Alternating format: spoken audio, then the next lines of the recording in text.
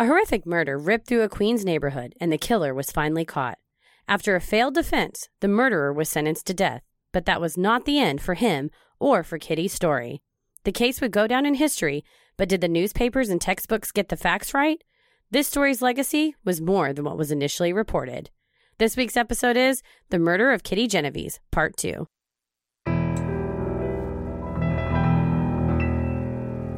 A bump in the night, your heart fills with dread. Probably a murderer who wants you dead. It could be a ghost, a demon, or worse. Perhaps you're the victim of a witch's curse. It's hopeless, you're doomed. You'd call a priest if you could. You'd rather just listen to who? Sinisterhood.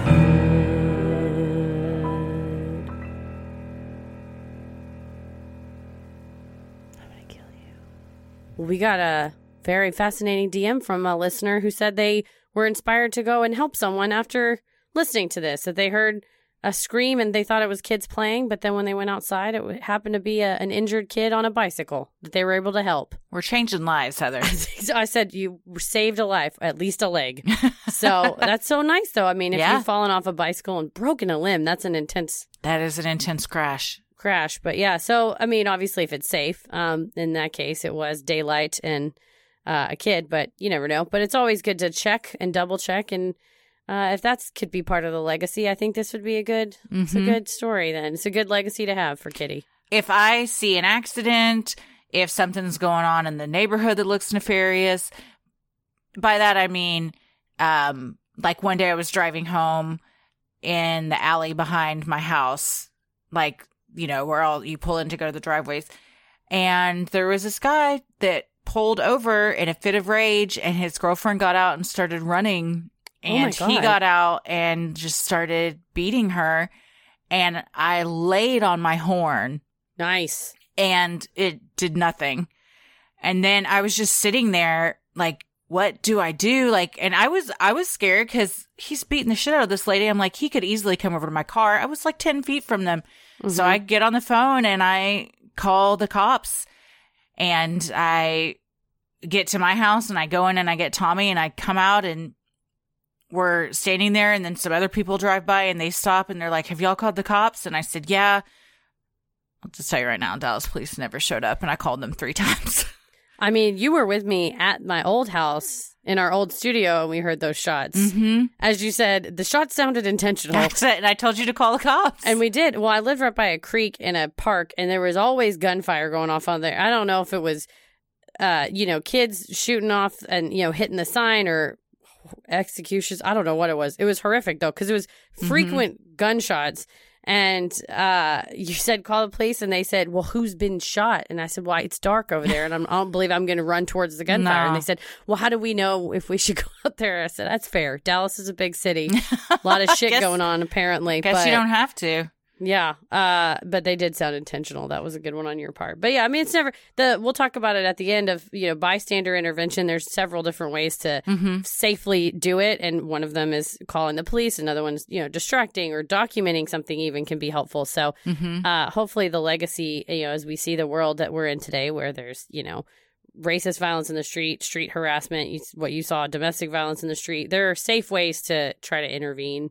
And hopefully, even if the story for Kitty wasn't that nobody intervened, if it's even that legend is out there, if I'm going to do something myself, then maybe that'll help somebody. Help a kid with the broken leg at the very least. There you go. Yes, if you haven't listened to part 1, go back and do that, because this one's going to make a lot more sense if you do. This has been eye-opening. Even people that have DM'd us and said, I knew that this story wasn't what we were taught in school, but I had no idea just how poorly it was initially reported and everything. And someone messaged and said, I was literally talking about this in a college class last week, and it's still taught that way. Yes, and I would like to, just because I got your back, we're on the same team here. Everybody who DM Christy talking shit about the Lululemon murders, in the sources, I was going back through and just making sure our show notes are all nice and pretty and formatted. One of the sources is from the Washington Post, and it literally says, Lululemon murder, it is an example of the bystander effect made famous by Kitty Genovese.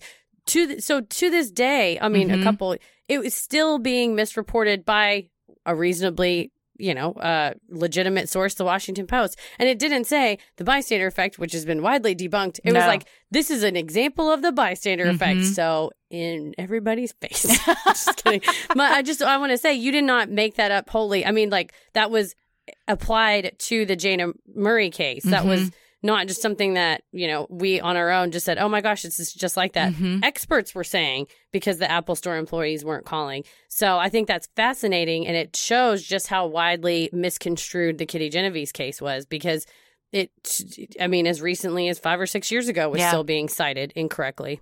Yes. A listener said when she was learning about it in class, she told the teacher, that's actually not how it was. And the teacher even said, well, it's still a good example. And that's kind of the attitude that we'll see that the editor for the New York Times had too, that, it might not have been factual, but it served the greater good of proving a point to everyone. And that's all that matters. And that's not what matters at all. It completely changed the trajectory of the victim's family's life, the perpetrator's family's life, not to mention all of those residents that, were claimed to have done nothing, and some even had to move away because the community turned on them and everything. So don't think you can just take whatever liberties you want because you think that it's going to serve a greater purpose, because you never know who you're going to hurt along the way by doing that. As we said in the last one, she's a human being and her story deserves to be told and not reduced to that one girl that was murdered in the bystander effect anyway. She was a whole person. She had a whole life and love and vigor in her. Exactly. Well, I'm Christy. I'm Heather. And let's get into it. 2 days after Kitty Genovese had been laid to rest on March 16th, 1964, in New Canaan, Connecticut, police responded to a burglary at a home in East Elmhurst, a neighborhood in Queens.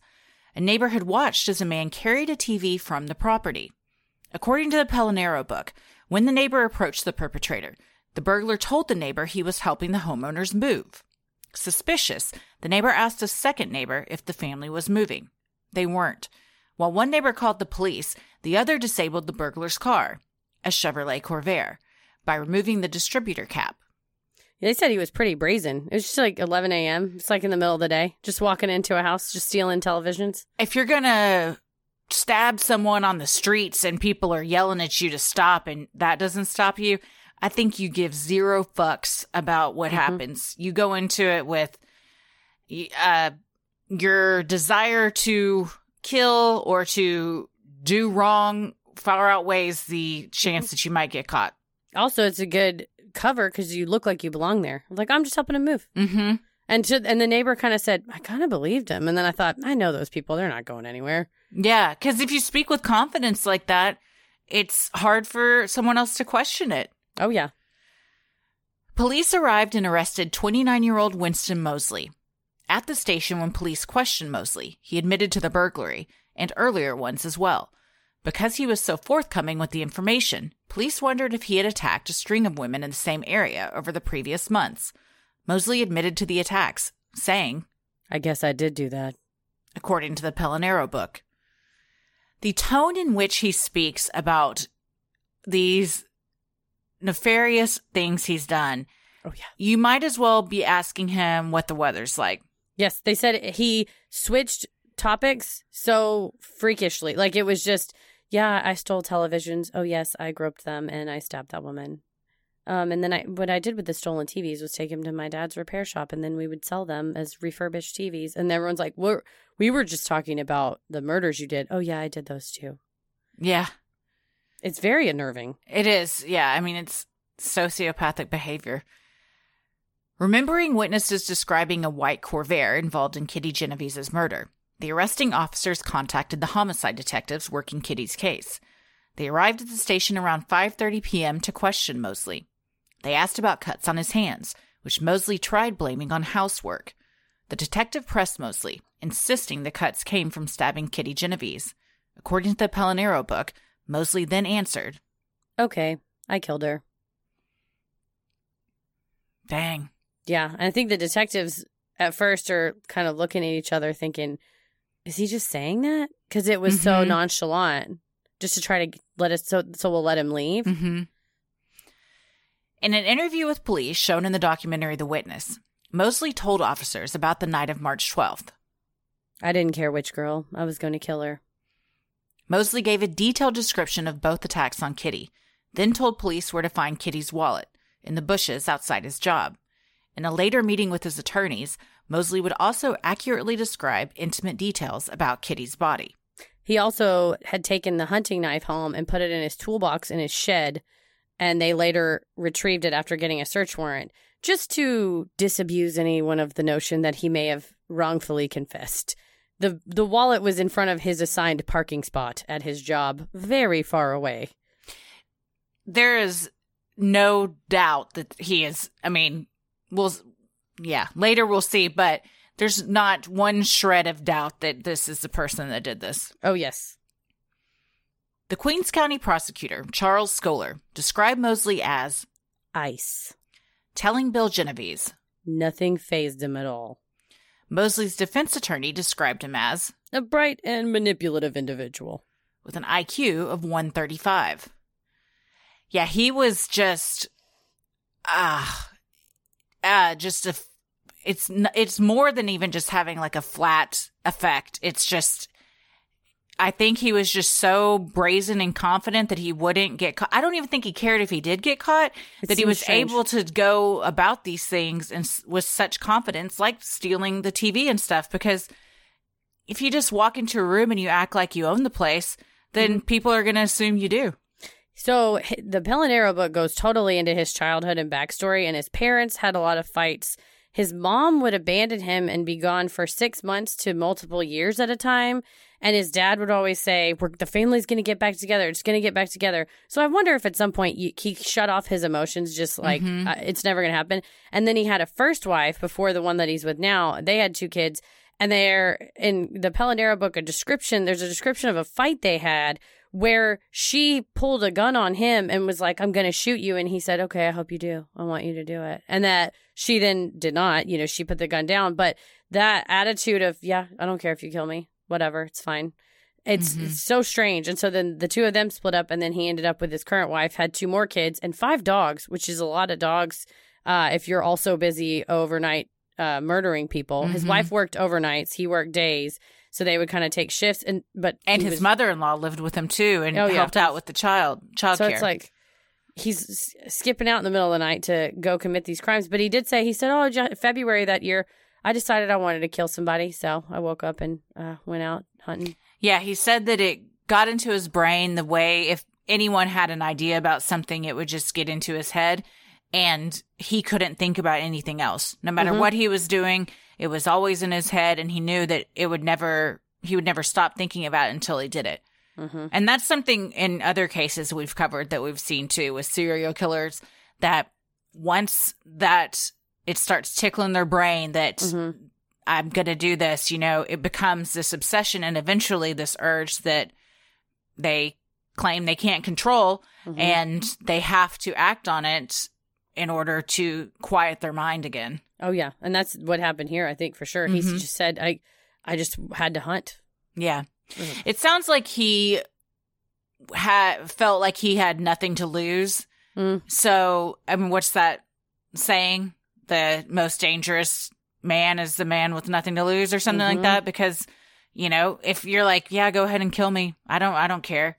Like, what do you threaten anybody with that has that attitude? There's nothing you can. Mosley was indicted for the murder of Kitty Genovese on Monday, March 23rd, 1964, and arraigned the next day. The court appointed prominent defense attorney Sidney Sparrow to defend the killer. According to the Pellinero book, Sparrow met with his client, who calmly told the lawyer exactly how the crime went down. Sparrow wrote in his notes, "He may be crazy, but he sure is truthful." You're not a defense attorney, but if you were, how do you hear these things from a client? And then, I get it. I know what you're going to say. It's because you are there to uphold your end of the deal to your client, and you're working for your client. I just can't imagine sitting across from this monster and feeling like I wanted to do anything to help them. Well, two parts. One is your job as a defense attorney is make sure the state meets its burden of proof, that it does its job of actually proving it, because we don't want, if for some reason he happened to be innocent, innocent people to get thrown in jail. When you have a client like this who Hannibal Lecter style stares you in the face and describes horrific details to you, then I think what Sydney Sparrow says is he may be crazy, and that's the defense they're going to go with. Mm-hmm. You tell yourself, my client is mentally incompetent. He was not able to know right from wrong, because a sane person would not openly tell me this, openly tell his wife this, openly testify it. Again, I would like to disabuse anyone of the notion that he didn't do it. He told the same consistent story, the same details to 5 or 6 parties, right? Mm-hmm. And so I think as a defense attorney, you would hear that, see his affect, see his behavior, look him in the eye and go, he needs mental help, and I need to ensure that he gets that. That's on the one hand. This is Heather giving someone the most benefit of the doubt. On the other hand, prominent defense attorney, this guy was well known, and how do you get even more known than you already are is to take the case of the famous guy that did this crime that's literally in newspapers and magazines across the country. And it's 2021 and we're still saying the name Sydney Sparrow. Yeah, that's true. So that is the least common denominator. Sometimes people want to do the case. I'm thinking about the gentleman who took the civil case in the Jenny Jones, Scott Amador case, where his opening statement was like 2.5 hours long on court TV. Is that an effective thing to do for your client? Maybe. Is it a super good commercial for you? Very much. So we're also, lawyers are humans, although some people may think we're demons, but lawyers are human beings, and human beings are self-serving, right? Mm-hmm. So court appointed, you're not making that much money, right? On this, there's a statutory limit on how many dollars an hour you can charge as a defense attorney when you're court appointed. So it's not like he was going to make, buku bucks being appointed, but you will have your name all over the papers and the history books. That's a good point. It's, and I guess if you're him, although it didn't work out in his favor, you want someone like that. Mm-hmm. 2 weeks before he happened to see Kitty walking to her car that night, Mosley had killed another woman, 24-year-old Annie Mae Johnson. As Annie Mae stepped out of her car late at night, Mosley shot her 4 times in the stomach with a .22 rifle, then rolled her body into the house and raped her while her family slept upstairs. After he finished, he stole several things from the home. Then, because Annie Mae was still alive, he set the house on fire, burning her body in the process. Pretty horrific crime. Yes, very. And one thing that got me that we talked about in the last one with Kitty, and this one especially, she's in her home. You think you're safe in your home. Your family's upstairs sleeping, and you can't scream out for anyone to help you. Mm-hmm. Kitty she can see her friend's door. She's in her apartment building, and like, oh, he's not going to come back. I'm finally here. Both of these women are in places where these things, it should have been safety once they got to these places. Yeah. And instead it's where the worst part of it happens. She was on her porch. Annie Mae was on her porch putting the key in when he comes up behind her, and she turns and he puts the .22 rifle in her stomach and shoots her, and then shoots her again while she's crouched down. Then he drug her body out to the snow, and he said, I was going to rape her there in the snow, but it was a little too cold for me. So then I rolled her back inside, and I did it inside. Luckily, the family survived. The fire didn't take everybody out. But again, just lest anyone wonder if he really did it, he was able to sketch out the layout of this woman's house, which he would otherwise have no reason to know how her living room, exactly how her living was laid out, exactly this placement of the bedrooms upstairs. He stole $100 cash from an empty guest room that the husband said, well, I checked and $100 cash was missing from the guest room. So, and then he was able to say, I put 3 pieces of, newspaper to set on fire in this corner, this corner, and this corner. And that's where the firefighters had said that's where the fires started. So again, he was able to provide super specific details that nobody but the murderer would know. Yes, details that were not released in any kind of newspaper or anything out. And they do that intentionally. So when someone does confess, they can say, Can you tell us something that only the murderer would know? Oh, here's 25 things that only I know because I did it. Imagine her freaking family. All of a sudden your fire alarm goes off and you run downstairs thinking already that you're about to see a fire, and then you come upon that scene. Jesus Christ. Later, Betty Mosley visited her husband in jail. He confessed to her that he murdered Kenny Genovese. He also confessed to the killing of Annie Mae Johnson. Initially believed by police to be a stabbing, Mosley informed authorities that he had shot the woman. A second autopsy proved that the first was wrong, and Mosley's account was right. Yeah, the coroner thought it was ice pick stabs, and Mosley said, I killed Annie Mae Johnson, I shot her, and they said, well, now we know he's lying. He probably didn't kill Kenny Genovese. He's probably making it all up. He's one of those perverts that just likes to admit to crimes. And he said, go dig her up, I'm right. And they said, well, this is like a serious deal to exhume a body. That's super invasive. And they did it, and they went back and found the 22 bullets inside of her. But, because it's a 22, they hadn't had exit wounds, so that's why they thought they were stab wounds. Again, only something he would know. Yes. I mean, I didn't read anything that says anyone argues that he wasn't the person responsible. He was pretty forthcoming with the information that he did these things. Later, he says that he didn't do it. No, yes, later he does. Yes. But no one believes that. Yeah. Somebody believes it. You think? Oh, yeah, that's true. His kids believe it. But you tell yourself what you need to tell yourself to get by in life. Yeah. Mosley also confessed to the rape and murder of 15-year-old Barbara Kralik, who he stabbed to death in her parents' home in the Springfield Gardens neighborhood of Queens in July of 1963. His testimony at the trial of 18-year-old Alvin Mitchell, who had been arrested for the crime after allegedly falsely confessing under duress, resulted in a hung jury. Despite Mosley giving step-by-step details of how he murdered the young girl, Mitchell was eventually convicted in a second trial. That is wild. Yeah.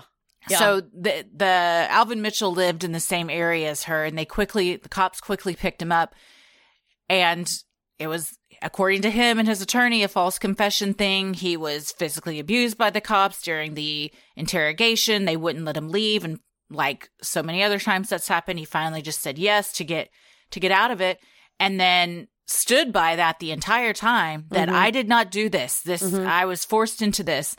Continued saying that. I think they said he was on the witness stand for 2.5 hours during the trial, and was continued to say I had nothing to do with this. They even had Mosley come and testify saying I did do it. And it resulted in a hung jury, but then later they convicted him. Yeah.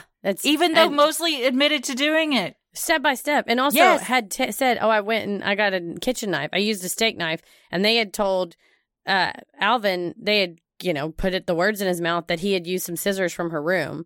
And I guess took it with him or whatever. And so it's like back then the forensic evidence was not awesome. But that's horrifying and not shocking that they would wrongfully convict someone when they're just trying to get somebody. I think it was kind of for the police and the DA was shameful that they got the wrong person and they did not want to be wrong.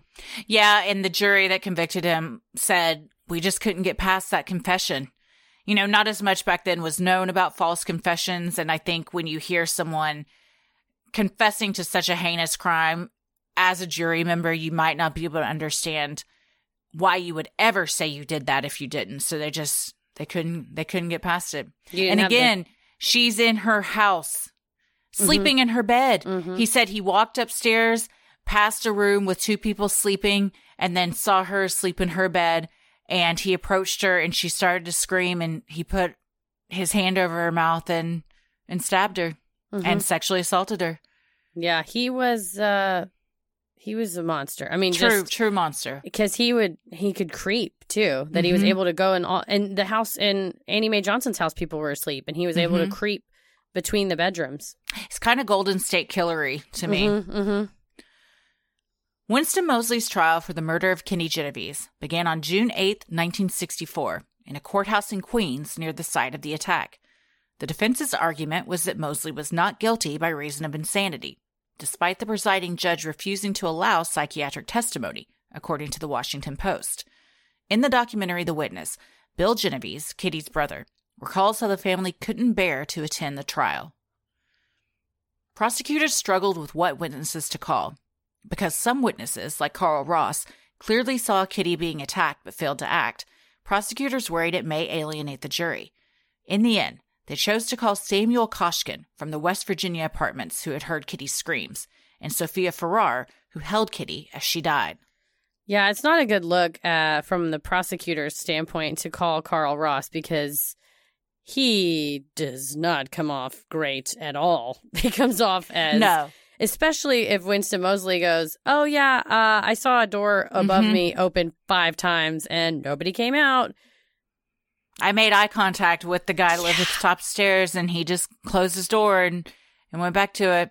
Yeah, exactly. That's not who you want to understand. And especially there was a couple other people across the street that had seen things even clearer and didn't do anything. At the Mowbray, yeah. Yeah, and they were like, it's cool. We'll leave him off the list. That's smart. Moseley testified on his own behalf and laid out in chilling, calm detail how he hunted and killed Kitty that night. Despite his plea for not guilty by reason of insanity, Winston Moseley was found guilty of first-degree murder and sentenced to death. At the time, New York still used the electric chair. How do you feel about him being put on the stand from the defense's point of view? Was that a good call? I think they did it because they wanted to show... I think I'm sure for Sidney Sparrow, if you're sitting across this person who is chillingly calm, telling you gruesome details, that you're at no point were they saying he didn't do this. It's an affirmative defense. They're saying he did this, but he did it because he is traumatized. He is completely, insane back then, whatever word they wanted to use, And I think they talked a little bit about trauma that he had previously had and, questioned him about that as well. And so you have to, let the jury see that for themselves, right? If you're saying this person is so insane that he couldn't not do what he did and he's not culpable for what he did, they have to see it for themselves. Because as a juror, you're like, yeah, right. I'm not going to, that's not reasonable. He has a wife and kids and he has a job. But then when it makes it almost more chilling that he's able to have a wife and a kid and jobs and can do this and have 2 separate lives, Dexter style. Yes. And they talked about how he had he became withdrawn from Betty and that he repeatedly washed his hands and that he was kind of nervous, but that doesn't mean you're going to kill someone. But I think whatever they could to try to say he was abnormal, he was different, he was traumatized, he was, he couldn't help himself. It was a compulsion. He had to do it. I think that, you have to try to throw everything at the wall and see what sticks. So why, as a judge, would you not allow psychiatric evaluations to be presented? I think it would depend on if they were going to submit them as an expert or surely they would, and this would all have to do with whatever the rules of evidence were way back in New York back in the 60s. Sometimes judges were against the not guilty by reason of insanity, again, because people think, oh, they're making it up. They're pretending to be, crazy, or they're pretending to act, but I don't think it's a pretty bold move to put your client on the stand and have him testify calmly that he is calmly everything that he did, especially in a case like this, which is extremely gruesome. Yeah. Well, I read that because this judge was anti-death penalty, that some speculate he intentionally threw in some loopholes into the proceedings so that Sparrow could later appeal, and if he did get the death penalty, then it could be reduced. And that makes sense, and it may be why he let some information about the insanity in at trial, but not at sentencing. As the verdict was read, the courtroom burst into cheers. Judge Shapiro, who presided over the case, did not believe in capital punishment. However, he recognized this case was different, saying, I must say I feel this may be improper when I see this monster. I wouldn't hesitate to pull the switch on him myself. according to the New York Times. Mosley's attorneys appealed his sentence in 1967, arguing that evidence of his insanity should have been used at sentencing. He was successful, and the court reduced his sentence from the death penalty to life in prison. On June 1st, 1967, the Court of Appeals affirmed the conviction, but set aside the sentence because the trial court had barred defense attorney Sparrow from recalling 2 psychiatrists to testify on Mosley's behalf during the sentencing phase. Yeah, and then I think it was that 1966 is when New York officially, maybe it was 1965, the New York officially got rid of the death penalty, and then the governor went through and commuted everybody's sentence anyway. But so in the end, it wouldn't have mattered. It would have been, he wouldn't have gotten the chair either way. Yeah, I don't think he would have, he wasn't going to get executed. The following year, in 1968, Winston Mosley escaped from detention at Attica Correctional Facility while being transported to a hospital in Buffalo for treatment of a self-inflicted injury, according to the New York Times. He was on the lam for 4 days, during which the FBI launched a manhunt. Before being recaptured, he sexually assaulted 2 women on separate occasions at gunpoint and broke into multiple homes. When the FBI finally caught up with him, he was armed and holding several people hostage. FBI agent Neil Welch said in The Witness that he found Mosley dangerous, but Welch said he felt comfortable talking to him, which led to his apprehension. For these crimes, Mosley received 2 15-year terms to run concurrently with his life sentence. According to the Pellinero book, Mosley told reporters at the time that if given the opportunity, he would try to escape again. In the book, and he wrote a book, Neil Welch wrote a book as well, but Mosley was on a spree. I mean, he walked into one house, he assaulted the maid, and then once he escaped from that house, he ditched the car, and then he ran into a house where a woman and her friend, and the woman had a baby, were hanging out. It was before really the announcement was that there was a person on the loose, and they said that he wanted to talk. They said he wanted to sit down and have a sandwich and chat with them, and they talked about God and life and the world, and he said, I think if I'd gone to college, I wouldn't have done any of this. And they had no idea who he was? No, they knew who he was. He had a gun. Did? Yeah, he had a gun. He said, I'm on the run and I'm going to kill you. Don't move. And the phone rang, and it was her friend going, hey, there's a murderer on the loose, so don't let anybody in the house. And the friend, of course, has got a gun to her ribs, goes, okay, thanks for the call.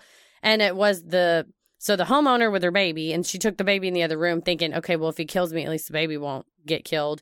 And then the friend said, I got to go get my kids from daycare.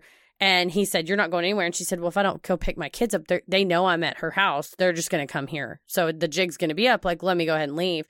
And then immediately call the police, which is what you should do. Yeah. And so then that's when Neil Welch, he couldn't really get there in time. So he said he had to send somebody else. And they were keeping the woman from going back. But then Mosley started getting antsy and saying, like, where is she? I'm going to kill your friend if you don't come back in so many minutes. And then Welch went in and sat across from Mosley, and he talks about it kind of in The Witness as well, that, Mosley's got a gun on him, he's got a gun on Mosley, and has to, at the conclusion of the conversation says, it's time to go in, go with me.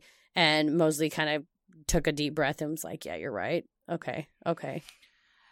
The whole thing, Mosley knew it was orchestrated from the time he got, yes, because he put a metal spam container up his butt to cause internal bleeding, so he would be sent to this hospital. Yeah, I think he was walking down the hallway because he had said, I'm never going to get out of Attica. And then they were walking down the hallway, and he punched the guard in the face and ran out the door. And can you imagine I suppose I've never been in jail. I thought you were going to say a spam. That's what I'm saying. Can you imagine shoving something up your ass? If it meant I was going to get out of jail, yes, I can. That's what I'm saying. I've never been in jail, so I suppose, yeah. I always think of Pulp Fiction when I think about he kept the watch up his ass. Yeah. But yeah, so he punches the guard in the face and just takes off running. The problem was he'd never been to this area of New York. It's upstate, and so he's driving around aimlessly and getting lost, and kind of knew everybody was looking for him because it was such a high-profile case again. In 1977, Mosley obtained a degree in sociology while in jail. He was also published in the New York Times. In the editorial, he wrote, I've wished so many times that I could bring Kitty Genovese back to life. but also stated, "The crime was tragic, but it did serve society, urging it as it did to come to the aid of its members in distress or danger." So even he is trying to take this stance that, yeah, it was heinous, but it served a greater good in the end. Fuck you. What is wrong with everybody? God, this is a human person, not a symbol. And to be like, come on, he's trying to make himself a hero. Oh, yeah. He's saying, I know that, I mean, because after he got his degree and everything, which, by the way, textbooks back then would have had this story in them, psychology textbooks that he's reading for his degree. So he's arguably reading about the crime he committed in these textbooks. I don't like that. No. But saying that he's reformed and he only wants to do good now and never wants to do bad again. Do we believe that? I don't know. Whatever. But doesn't matter. Who cares? But to act like you did the world a favor, no, in the long run, get the fuck out of here. That is like retroactively trying to relabel it, because what favor did he do by stabbing a 15-year-old Barbara Kralik? What favor did he do by shooting and then committing necrophilia on Annie Mae Johnson? Arguably, she could have been alive or dead. So don't try to put a hero hat on there at the end and say, oh, well, I did. Arguably, it's everyone comes to everyone's aid now. No. You did it because you're sick. Yes. I mean, they tried to argue at trial that he had, schizophrenia and everything. So whatever it was, either you are just a monster or he has some demonstrable mental defect. Either one, he was not out doing a heroic deed for society and the greater good. No, he wasn't a superhero saving the city of New York from future bad deeds by committing this one. No. Mosley appealed again in 1995, arguing that he was entitled to another trial, as his attorney at his trial back in 1964, Sidney Sparrow, had a conflict of interest because he once represented Kitty Genovese in a minor gambling issue in 1961, according to appellate documents. The court rejected this argument and found that Sparrow gave Mosley effective, competent, and capable counsel under difficult circumstances, according to the appellate opinion. And Sparrow told him. He knew at the time. Like, it's not like he hid it, and he told the court, and the court said, that's fine. Yeah. Oh, yeah. He told Mosley, and he was like, okay, that's fine. Yeah, it doesn't seem like that there's any conflict of interest there. But then, you've been in jail for however many years at that 30. point, and you're like, anything that I can do to get me out is I'm gonna backtrack on all my previous statements. Grasp at those straws. At the appeal, Susan Wakeman, Kitty's sister, said, "We don't blame the people who were there that night and might have heard her crying. Only one person killed my sister, and he should die the way that she did." As reported by the New York Times. Bill Genovese added, "The irony of being here today, 30 years later, is that maybe you begin to understand why no one wanted to get involved. I appreciate the sensitivity of constitutional law, but watching this proceeding here, I fear for the cynicism of the general populace." Yeah, it said that, they hadn't been at any of the trial in 64, but all of the siblings and some of their wives and husbands were there for this one, and they sat in the front row and were a unified force, and they said, we are not going to let her be victimized again. We're going to do whatever we can to keep this man in prison. And every time he comes up for parole, they say no. Yeah, which is their right. Before he died, 18 times, I think he was rejected for parole. Absolutely, it's their right. Yes. Initially, the media hadn't paid much attention to Kitty's murder. For most, it was just another brutal killing in the big city. That all changed after A.M. Rosenthal, the city editor at the time for the New York Times, had lunch with Michael J. Murphy, the police commissioner. Murphy told Rosenthal about Mosley's recent arrest and confessions to killing Annie Mae Johnson and Kitty Genovese. When Murphy mentioned that 38 witnesses listened and watched as Kitty was attacked multiple times and did nothing to help the woman, Rosenthal knew he had a front-page story.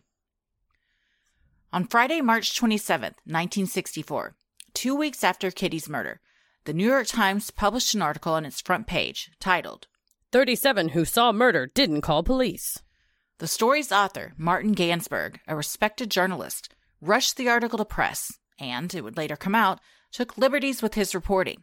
Indeed, even the number of witnesses in the article's title is different than what is stated in the first paragraph, which reads, For more than half an hour, 38 respectable, law-abiding citizens in Queens watched a killer stalk and stab a woman in 3 separate attacks in Kew Gardens.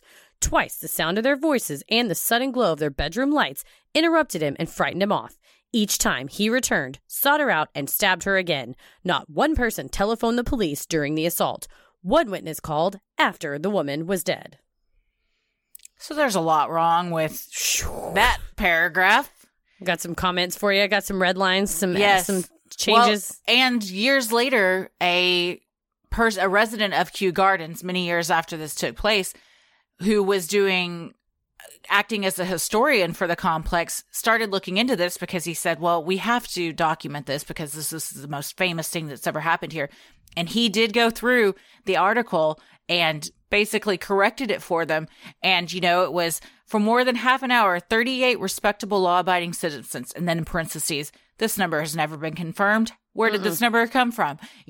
She wasn't attacked 3 times. She was attacked twice. Multiple people called the cops, but says they weren't logged.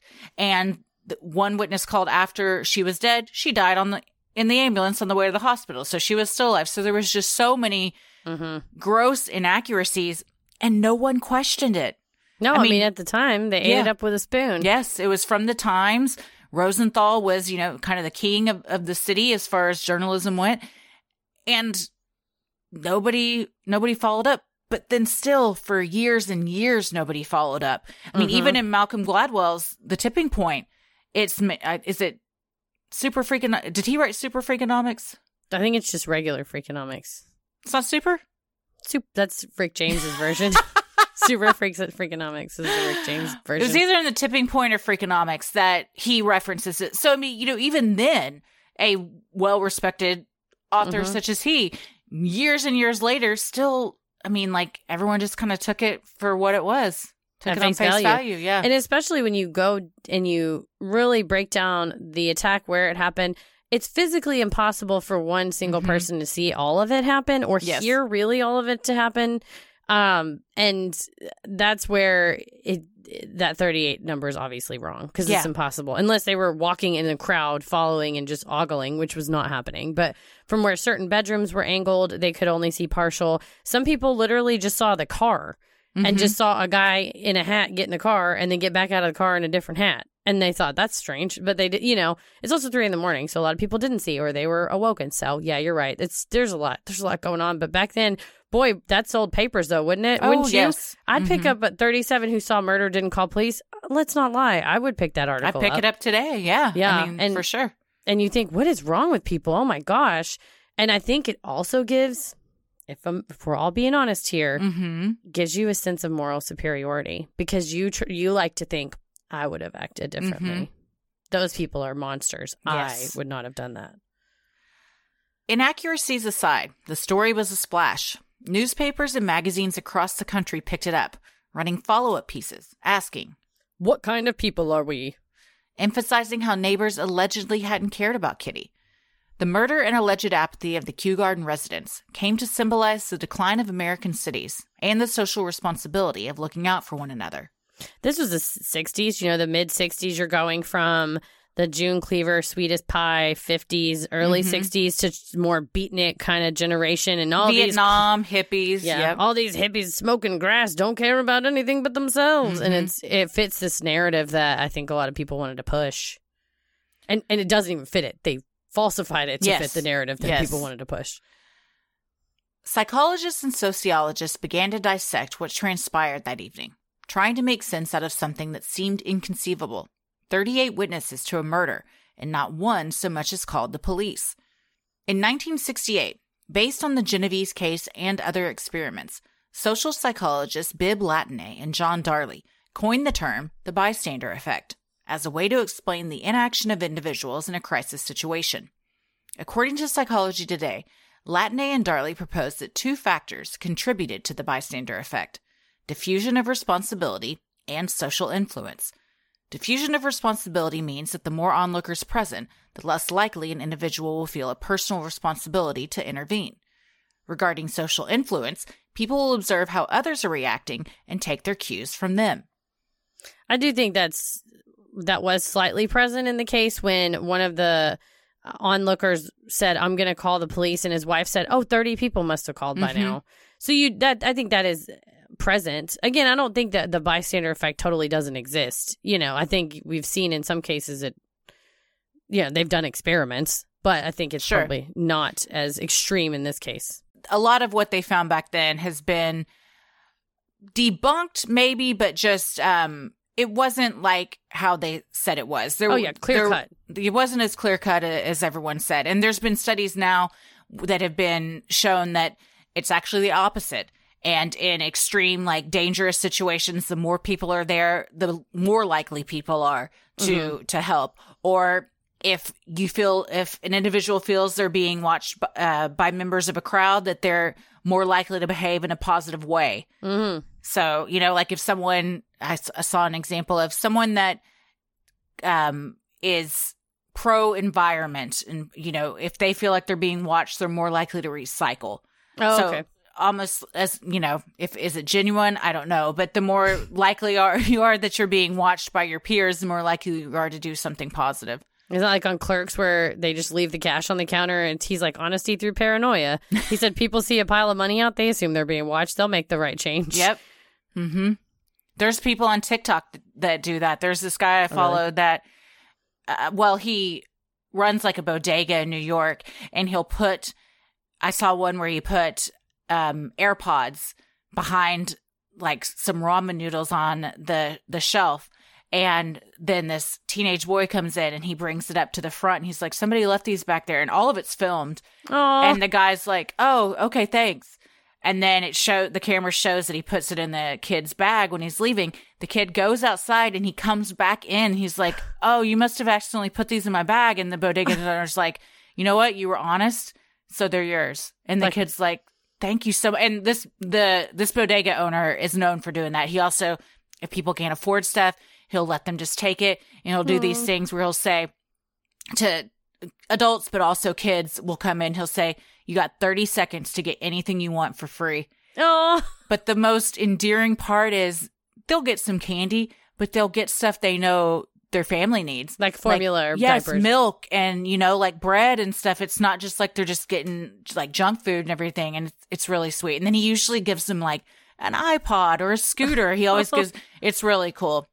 There's Humans a lot of good that happens on TikTok. There really is. There is. It's true. It's true. It's like with Willy Wonka. He gives back the candy at the end. And it's like you can really trust the kid at the end of the day. It's the good one. So send me that TikTok, that bodega TikTok. I will. I can't think of his name, but I'll send it to you. I'll put it in the show notes. Yeah, we can put it in the show notes too. Mike Wallace, famous reporter, said of the bystander effect mythos, to a certain degree, I think it was a media creation. When Bill Genovese asked him, the witness, why he thinks the story got so out of control, Wallace replied, because it was taken seriously by the New York Times. Wallace attributed the Times and the story's author as having clout that swayed public opinion. It's true. It's very true. Great power comes great responsibility. People eat up what they say and they believe it.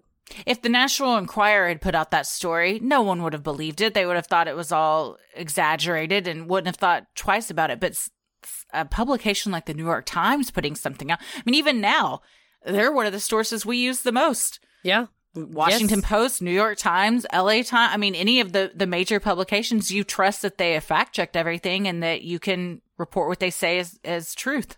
It's true. And you really don't realize that until you start to veer off into, like when we were doing the QAnon episode, some of the sources, loose sources that you read, that even though the website sort of looks legitimate, once you're reading it and you're able to synthesize information, not everybody has that time to do that. Not everybody has time to look at what they're reading or really analyze it and understand that it may not be reliable. So I think it's a big issue when you have a media giant like this that is so often fact-checked and sourced and everything, and that's people's whole entire jobs. That was the issue that Ronan Farrow ran into with a lot of his stuff with the New Yorker, of like having anonymous sources that they're like, we're not going to publish this unless we're sure it's legitimate.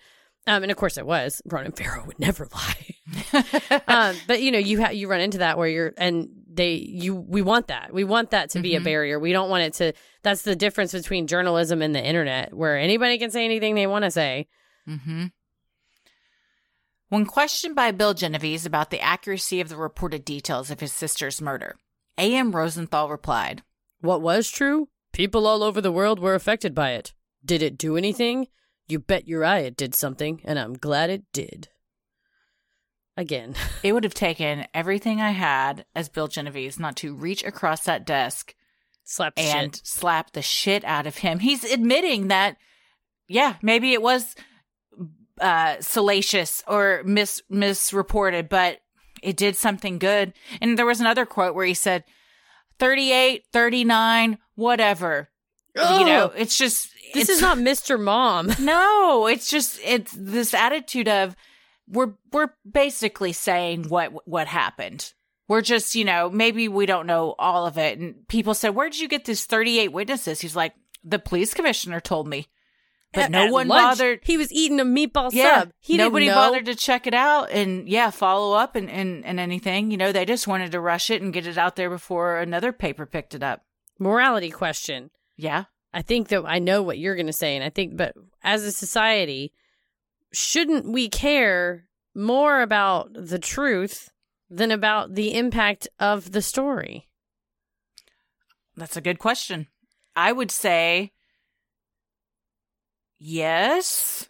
I would think so, because there's no lesson in a lie, right? Is there not? I mean, then it's an allegory, right? Or it's a fable, or it's a fairy tale. If you want to make something up, go make something up and teach people lessons. Be like Aesop, whatever. The bunny does this to the mouse. I don't know enough about fables, but Animal Farm, right? Whatever. If you want to make up a fake story to teach a lesson, do that. But I think when you're a newspaper, yes, that your job is to tell the truth, yes, as it happened with the sources cited, and not just kind of get like a feel for it and try to like change society.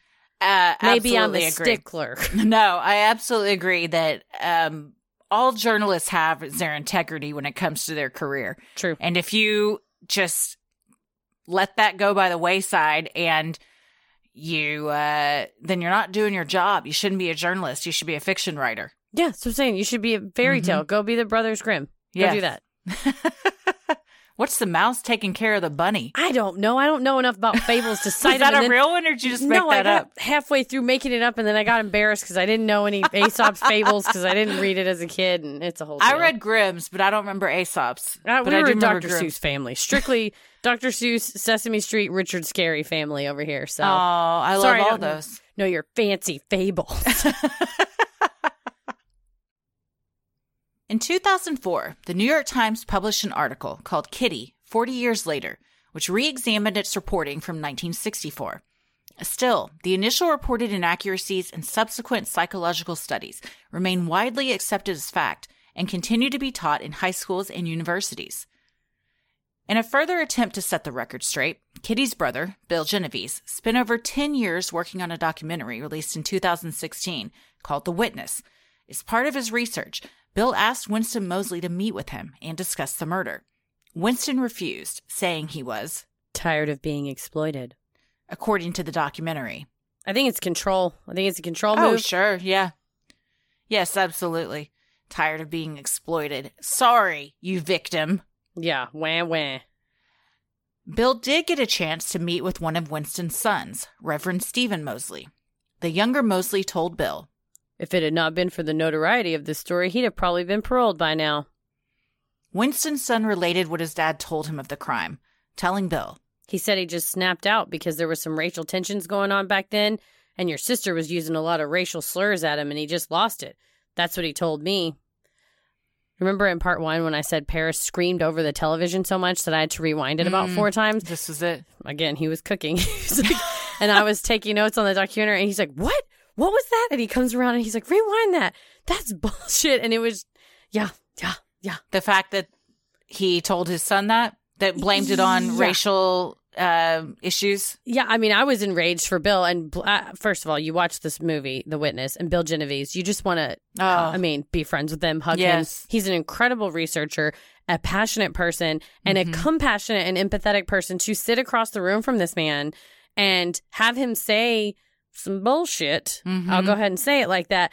But knowing all of the evidence that's laid out, like I said, at the beginning, disabuse yourself of the notion that this was caused by anything other than a person wanting to hunt people. Yes. But from the flip side, we had to calm down and have a discussion. And like you were saying, you tell yourself things to make yourself feel better. So it's easier to live with the fact that, oh my gosh, my dad was victimized by this mean lady yelling slurs at him and just snapped out, versus my dad is an actual monster that hunts humans. Yeah, 100%. So, yeah. I mean, you have to, but it's still difficult to watch. But bless Bill and he is very compassionate while sitting there too. Yes, and yes. I think at one point he even says, this must have been really hard for you. You know, I mean, yeah. He's never once raises his voice. I mean, both men are very measured. Oh, yeah. Respectful. Stephen looks very on edge and even says, I thought about not coming. Everyone else says I shouldn't have come. Mm-hmm. I thought that I didn't know if I was going to be leaving here alive. He thought he was going to show up and Bill might kill him or something like that. Yeah. But perhaps it's because of what else Stephen thought. Bill asked Stephen, "You do realize he killed another woman?" And noted that the other victim, Mrs. Annie Mae Johnson, happened to be black. Winston's son acquiesced, saying, "Okay, well, maybe he did do that. I don't know. That's something we never discussed." Oh, you didn't discuss all the other women your father murdered and raped? Yeah, killed Shocking. 3, attacked more. So, yeah. I mean, and also he's probably, for his own self-preservation, not going and digging into police files and reading books and stuff. And also, he's only going to get the version that his dad's going to tell him. And if that's a way to keep a relationship with your dad. Yes, or be able to just live your life. Yeah. It's hard. Stephen Mosley also asked Bill whether they were related to the Genovese crime family, as Stephen had been told that Kitty was in the crime family, and that's why she was murdered. Bill was able to unequivocally put that to rest. Yeah, they were not at all related to the mafia. No, but that's another lie Stephen had been fed. So he goes to this meeting thinking, Bill Genovese of the Genovese crime family, I'm going to get, taken out when I step through the door. And it's just a heartbroken veteran who is confined to a wheelchair who's just trying to search for answers. Mm-hmm. It's like, it's almost like you build it up in your head again, thinking my dad had to go up against the crime family. It makes me think of, I'm trying to think of it as like, I mean, it's a classic tale, right? Of having a shitty father, but building him up in your head as a hero or even a victim themselves. Mm-hmm.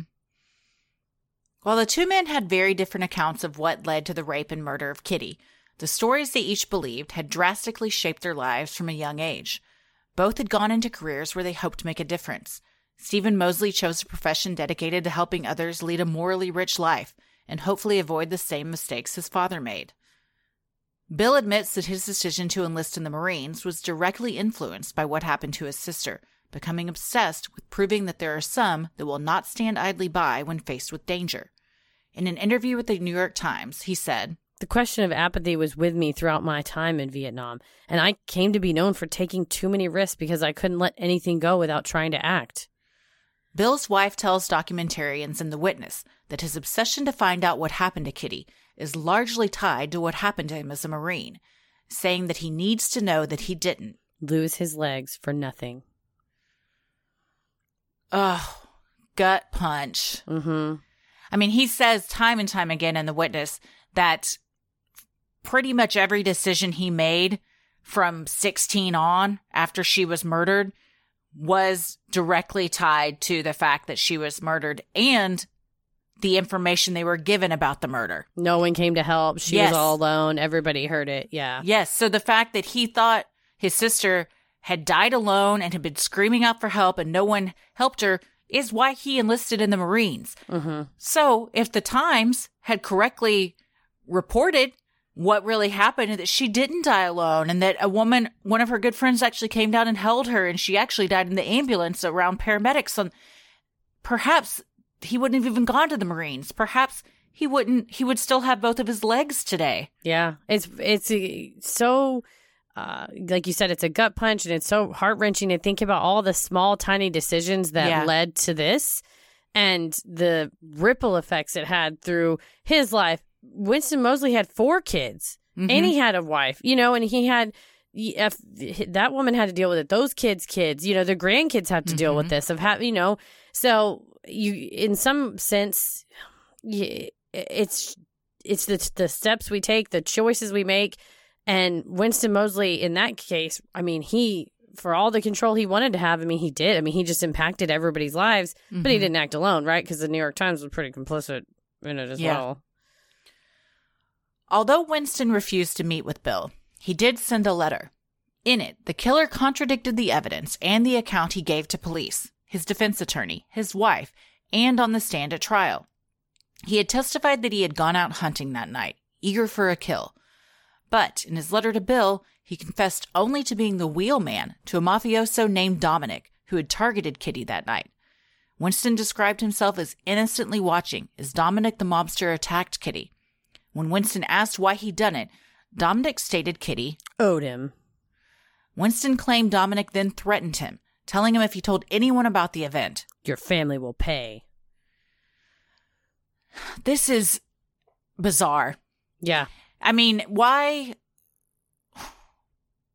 after all those years where you've admitted to multiple people, hundreds, that, I mean, in a court of law, that, yes, I am responsible for this, gave sketches of women's houses, details on the killer, no, then to come back with this bizarre story. Yeah. I mean, do you think it was because it was another story he made up for his family? And so he just kind of was keeping this lie going in other ways as well? Do you think he was so mentally deteriorated that he started to believe something like this? Yeah, I mean, that was part of what they kind of diagnosed him with, was that he would retreat into himself, into like a fantasy world. On the one hand, I mean, clearly he told his son, one version was that she called him a racial slur. Now he's telling the family a different version. He all but admitted what he did in the New York Times editorial that he wrote. So I think it's the grasps of a desperate person, right? His appeals all failed. He wasn't paroled ever, was ever going to be paroled. The Genovese family was going to put the kibosh on that every time. So yeah, I think it's the last gasp of a dying person that, he's desperate. And well, that was my other question. Is it all, he knows it's a lie and he's just saying it to try and spend his remaining years outside of a jail cell? I wonder. I mean, because they hold his fate in their hands, in essence. They don't, but they do, right? So I think them saying, oh, we forgive him, you should let him out, would have maybe gone a pretty long way. But I think there was no letter, even a letter saying, yes, I did it, I admit it, probably. I don't think they would have agreed to the parole, but especially not him coming up with this crazy story, this cockamamie lie about a mobster and everything. But when you're left alone in a jail cell with nothing but time and thinking, in his mind, he's Genovese, that sounds Italian, and maybe they're in the mob. That's what it was. It was a mobster. I'll tell him. Yeah. It's one thing, ABC thinking, right? One thing leads to the next to the next. Winston Moseley died at the Clinton Correctional Facility in Danmore, New York, on March 28, 2016, at the age of 81. Upon his death, the New York Times published another article where they once again mentioned the inaccuracies in their original reporting of the Genovese murder. Almost 60 years later, the rape and murder of Kitty Genovese continues to be a leading example of the bystander effect, despite the initial reported events of that night having been proved inaccurate. Still, the reality is, multiple residents of Kew Gardens and the Mowbray did hear Kitty's screams for help and chose to do nothing. And while the number was most certainly far less than 38, any number of people witnessing a rape and murder and choosing not to help the victim evokes confusion, anger, and fear into most people. However, the real reason Kitty may have been left to fend off her attacker on her own is even more problematic. Francis Cherry, author of The Stubborn Particulars of Social Psychology, wrote in 1995, the American social views at the time of Kitty's murder cannot be ignored when discussing the case. Kitty was a woman, a lesbian, and living in an era where it was considered impossible for a husband to rape his wife. The same month Kitty was killed, a judge in Cleveland ruled that It's all right for a husband to give his wife a black eye and knock out one of her teeth if she stays out too late. According to The Nation. This mindset is reflected in several witnesses' explanation for not wanting to get involved, as outlined in the Pellinero book. I figured it was a lover's quarrel and that her man had knocked her down, so my wife and I went back to bed. What was she doing out so late anyway? At one point, I thought maybe a girl was being raped, but if she was out alone at that hour, it served her right. If that girl had been where she belonged, this never would have happened. Cherry argues that the bigger picture isn't that. There was an emergency and no one intervened to help. But rather that violence was directed at yet another woman by a man and no one intervened to help. Indeed, even today, the retelling and teaching of this story often fails to mention the aggressive and violent climate at the time towards women and homosexuals, reasons that contributed not only to Kitty's brutal attack, but also to the subsequent inaction by others. Yeah, some of those folks at the Mowbray said, I saw her staggering around and figured she was drunk and she was out partying that late. Yeah, she had it coming to her. Yep. Yeah, exactly. Mm-hmm. Or, multiple people said, I looked out and I heard, thought it was a man and a woman arguing and it was a lover's quarrel, so we don't get involved with that. And From above, it looked like he was hitting her. The stabbing looked like he was whacking her. And so people said, oh, we figured he just knocked her down and was beating her a little bit. Mm-hmm. Which back then, not something that was going to really ruffle any feathers. When you have a judge saying, you know what, it's fine. If she's out too late, she deserves a black eye and a tooth knocked out. Yeah. A judge. Oh, yeah. There was also, the Times, like I think we said in the last one, the month before this happened, had put out an article about how homosexuals were taking over the city and we should all be concerned. I think it was, like Life magazine was like, watch out for the homosexuals in the neighborhood. The Times did well. Okay. That Rosenthal is the editor in chief of. So, it all gets tied back together. Oh, I think so. And the police, they did a thorough investigation to their credit, knowing that she was in a relationship with Marianne. It wasn't like they said, oh, whatever. Although they did initially think maybe Marianne had something to do with it, but she was pretty quickly cleared, especially there were so many people that goes, oh, yeah, it was a guy in a hat. He was a thinner guy. So they said, oh, we could have been a lady. But a couple people saw his face and said, oh, no, it was clearly a man. But at least they took it seriously as far as the investigation. But as far as, why people don't step in, I think a lot of folks said, oh, it's just a guy whacking on his old lady. Like he's just beating her. That's just fine. That's fine. Even with a couple of drunks stumbled out of the bar. Even with the investigation of, or the questioning of Marianne, they asked her completely inappropriate, intimate details that have nothing to do with what was going on, made her describe the sexual positions that they would use. And that's can not you what imagine you want to talk about? Yeah. The humiliation? What does that have to do with anything? Yeah, it's just, but that was the climate and the attitude towards homosexuals at the time. And she's outnumbered by two people of authority being asked these questions. And you think to yourself, well, if anything could help, I guess I have to. So she's then being re-victimized by the people that were supposed to help her. So, no, nobody's not at fault here. I think everybody's got a little part to play in this, except Kitty, who should be able to walk from her car to her home. Yes, absolutely. Freely. If you want to equip yourself to be more than just a bystander, you can sign up for intervention training with Hollaback, a global people-powered movement to end harassment that trains people to take action and to reach across their own identities, to ally with others and establish a united front against harassment each time we witness it. They currently offer a free training on bystander intervention to stop street harassment, to stop anti-Asian American harassment and xenophobia, and to stop police-sponsored violence and anti-Black racist harassment. You can learn more at ihollaback.org. I was able to so far take the anti-Asian American harassment and xenophobia training, and they do offer street harassment and as well as the new one that's coming out this summer, the stops police-sponsored violence and anti-Black racist harassment. And they teach you the 5 Ds, which is direct, delegate, document, delay, and distract. And so when I was thinking about, I happened to go through this training separately from Kitty Genovese. I did it before we selected this topic, but thinking about the training, in this case, people did do some of this. Like, oh, yeah, they sure. directly said, leave that girl alone. That's directly addressing the issue. Delegating is, honey, go call the cops. Or saying to someone else, if there was anyone down there wasn't anyone on the street, but you would say, hey, police officer, run over there and help that lady. There was nobody else on the street.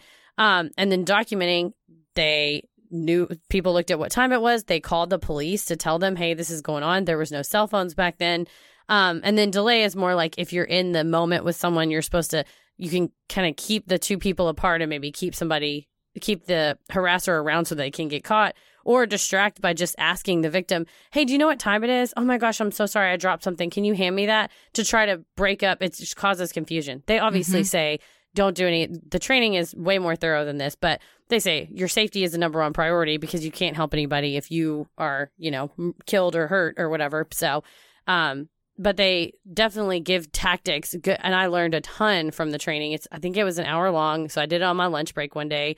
And it really makes you aware that you don't have to, if two people are fighting, you did the right thing, right, Christy? When you saw the people fighting, you didn't go and get in the middle of the melee, but you distracted. You honked on your horn. When that didn't work, you went and you called 911. You grabbed another witness. You had other people out there to see it. So that's exactly what you should do in a situation where it's not safe for you to run up in between them and, stop a fight.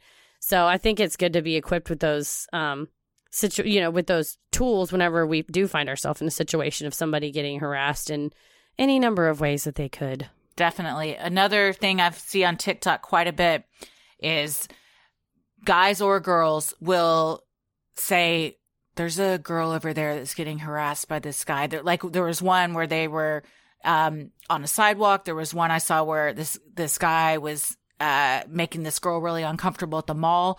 And the person in the TikTok will say, I'm going to go over there and try and get her out of this. And they'll just walk up and be like, hey, how are you? That's exactly it's been so long. Yep. And every time the girl who's being harassed immediately knows what's going on. And she'll go, oh my gosh, how have you been? I haven't seen you in forever. That's one of the ones they say. They'll say, my aunt's here. Do you want to go say hi to her? And then the one in the mall, that's what the guy says. And she goes, Aunt Sheila is here? Oh, yeah, I'd love to. And so then they walk off, and every time they're like, did you know that guy? And she's like, no, thank you so much. He was freaking me out so bad. And one of them, when a girl saw another girl on the sidewalk, she ran over there and did the same thing. And then she was like, they're running back. She's like, do you need a ride? Do you want to get out of here? And the girl's like, yes, thank you so much. So there are people that, and they're by themselves. They do have kind of, a lot of times we feel a little more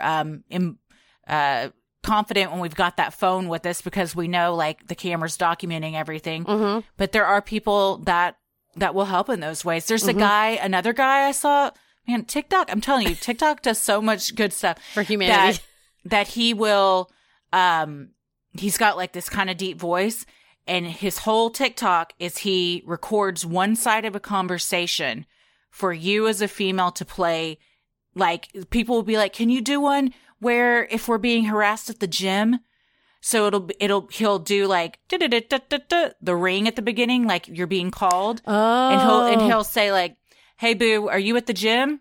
Wow. And then it'll take pauses. So as the woman, you have to like listen to it and know like kind of your script of how you're going to reply. So you can practice? Yes. So it's like a one-sided conversation and he'll be like, well, I'm about to be up there, so save me a spot on the treadmill. And then, so like, and somebody said, well, how do we do this? If we're in this situation, he's like, save the video to your phone, and then you can just easily like go to videos on your phone and play it. Cause he puts the sound effect of the phone ringing and everything in it. Wow. So you could go, oh, I'm sorry, my phone's ringing, or like click it. Wow. And then it would just be like him being like, hey, what's going on? Where are you at?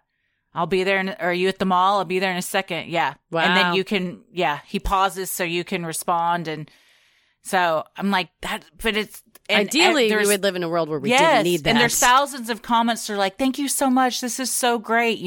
Ideally we wouldn't, but it's nice that there are allies and that's something I would never even thought of that, do stuff like that for other people just to help them get out of situations. So there are good people. There are lots of good people. Yes. You and know? if you are a good person, which we think if you're listening, you probably are, learning how to safely and effectively do exactly what you're talking about, of saying, oh my gosh, you're so, there you are. I was looking for you. I thought we were supposed to meet 10 minutes ago. And you, like you said, the person will go, I'm so sorry, I'm late. Yes, let's go together. Like, let's walk away now. I mean, they will gladly take the hand. So I think you can catch their eye too. Yes. If you see anyone that you think is in an uncomfortable situation and being harassed somewhere, if you just stop for a second and observe, and they look over at you, as a woman, you catch another woman's eye and you see that, like, I need help. Yeah. That, go. If you feel like you're not in danger yourself, go over there and help them. You could save their life. Yeah, and there's safe ways to do it and effective ways to do it, and that's why I liked it's IHOLLABACK.org, because the training was. I mean, I learned a ton. And also, you reiterate, like, I would do that. And they're like, that's good, unless the person doesn't want it. They say if you document it, don't go upload it to Facebook immediately. No. Tell the person when the attacker leaves, say, hey, I have a video if you would like a copy of it. If you would like this, I'll give it to you. Don't put it on social media for the clout, without somebody's permission. Yeah. So stuff like that. Just kind of clarification and reminders, and especially, protecting yourselves as well. Yeah. So I'm going to take all of them. It's a good resource, and we'll link that, of course, in the show notes as well. Well, thank you guys for listening. This was a doozy of too, but thank you again to everyone. Let us know. We needed to research this, and man, in all of the research we did, you guys are right that it's still widely misreported.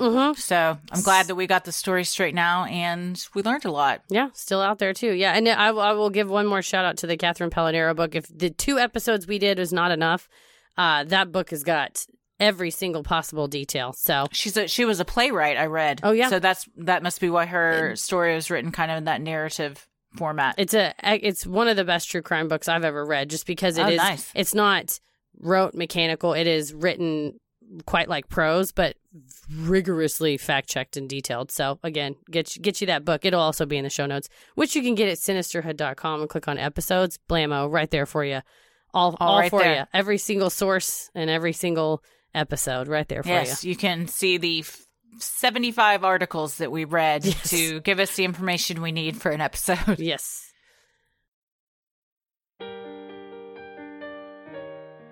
We love providing Sinisterhood to you at no cost, so if you like what you hear, consider supporting the show by donating to our Patreon. We're a small operation, creating the show for you by researching, writing, recording, and producing it ourselves. Any amount is sincerely appreciated and helps offset the cost of making and hosting the show. As a thank you, you'll also get some sweet perks like ad-free episodes, a Sinisterhood sticker, membership to our exclusive Patreon Facebook group for those in the Ruling the Airwaves tier, a special shout-out on the show, a monthly bonus minisode, and patron-exclusive video and audio content, including our Am I the Asshole and relationship segments where we read and discuss the best Reddit has to offer. We also have Judge Christie, where Christie lays down the law. We also have the Just No MIL subreddit we discussed. It's all about mother-in-law drama. And I get into my own drama, personal drama. And there's another Reddit one we've been doing too. Well, Judge Christie gets some legal questions from there. That's true. They're all super fun. You also now have the fun perk of access to our Discord server, where you can connect with other fans in real time and discuss the latest in true crime, share personal ghost stories, or just post adorable pictures of your pets. We'll also be hopping on occasionally, and we've just hosted our most recent Q&A with Crowdcast, and it went so well. It was so much fun. I had so much fun. We got some great questions, some great would you rathers. And we got to interact with all the people chatting and everything. They got to interact with each other through the chat, so it was a ton of fun. I pulled my pants down. You did, yeah. If you sign up to be a Patreon, you get to see Heather's Abe Lincoln tattoo. And the replay is available to Patreon subscribers at the Rolling the Airwaves tier. I'm not ashamed. I love my art, my body art. It looks great. Everyone loved it. For our patrons not in the U.S., you now have the option to pay in pounds or euros, saving you the cost of conversion fee. Annual memberships for all tiers are also now available. Those that select this option will be rewarded with a free month of membership. For more details on all of this and specific member tiers, visit sinisterhood.com and click Patreon on the top banner. And make sure you stick around after our sign-offs to hear your shout-out. So many of you have been tagging us in pictures of you sporting your sweet Sinisterhood merch. Keep those pictures coming. You have also been asking us about new merch featuring our logo as well as Judge Christie. We can tell you they are in the hopper, making their way to the presses as we speak. So if you want to get some cool Sinisterhood swag like t-shirts, mugs, totes, and even clothes for your kiddos featuring both the new and the throwback logo, visit Sinisterhood.com and click on Shop on the top banner. The best thing you can do to help us grow is like, review, and subscribe on Apple Podcasts or wherever you listen to your podcast. And please tell a friend who you think would like us to check us out. It means so much to us and really helps podcasts like us get more exposure. You can follow us on Instagram and Twitter at SinisterhoodPod and like us on Facebook at Sinisterhood. Christy, where are you at? I'm on Twitter at Christy or GTFO and on Instagram at Christy M. Wallace. Heather? I am on Twitter at MCK versus the world and on Instagram at Heather versus the world. As always, the devil rules the airwaves. Keep it creepy.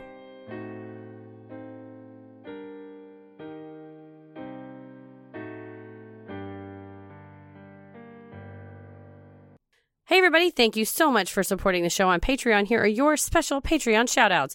Erica Perez, Alex Evanson, Aaron Walsh, Deanna Hebb, Marcella Rose, Julia Escamilla, Aaron Leah, Kaylee Coey, Samantha Surma, Nikki Collins, Allie Schubert, Kristen Long, Julia Straza, Carly Richardson, Lindsay, Nin, Letty L., Amy Bryant, Emily Francis, Fulvia Lindsay, Maria Stoika, Jenny Juby, Loran, Kendra Nelson, Kayla Hilliard, Chelsea S. McKinnon, Zoe Ramirez, Jennifer Charkow, Kristen Petrochenko, Laura Malcher, Lucy Warford, Julia Horn, Beth Rutherford, Jennifer Britton, Megan Davis, Meredith Kueck, Shelby, Ginny Luce Coates, Sunny Jonas, Kristen Haddow, Christine Berg, Laura R., M., Sarah M.,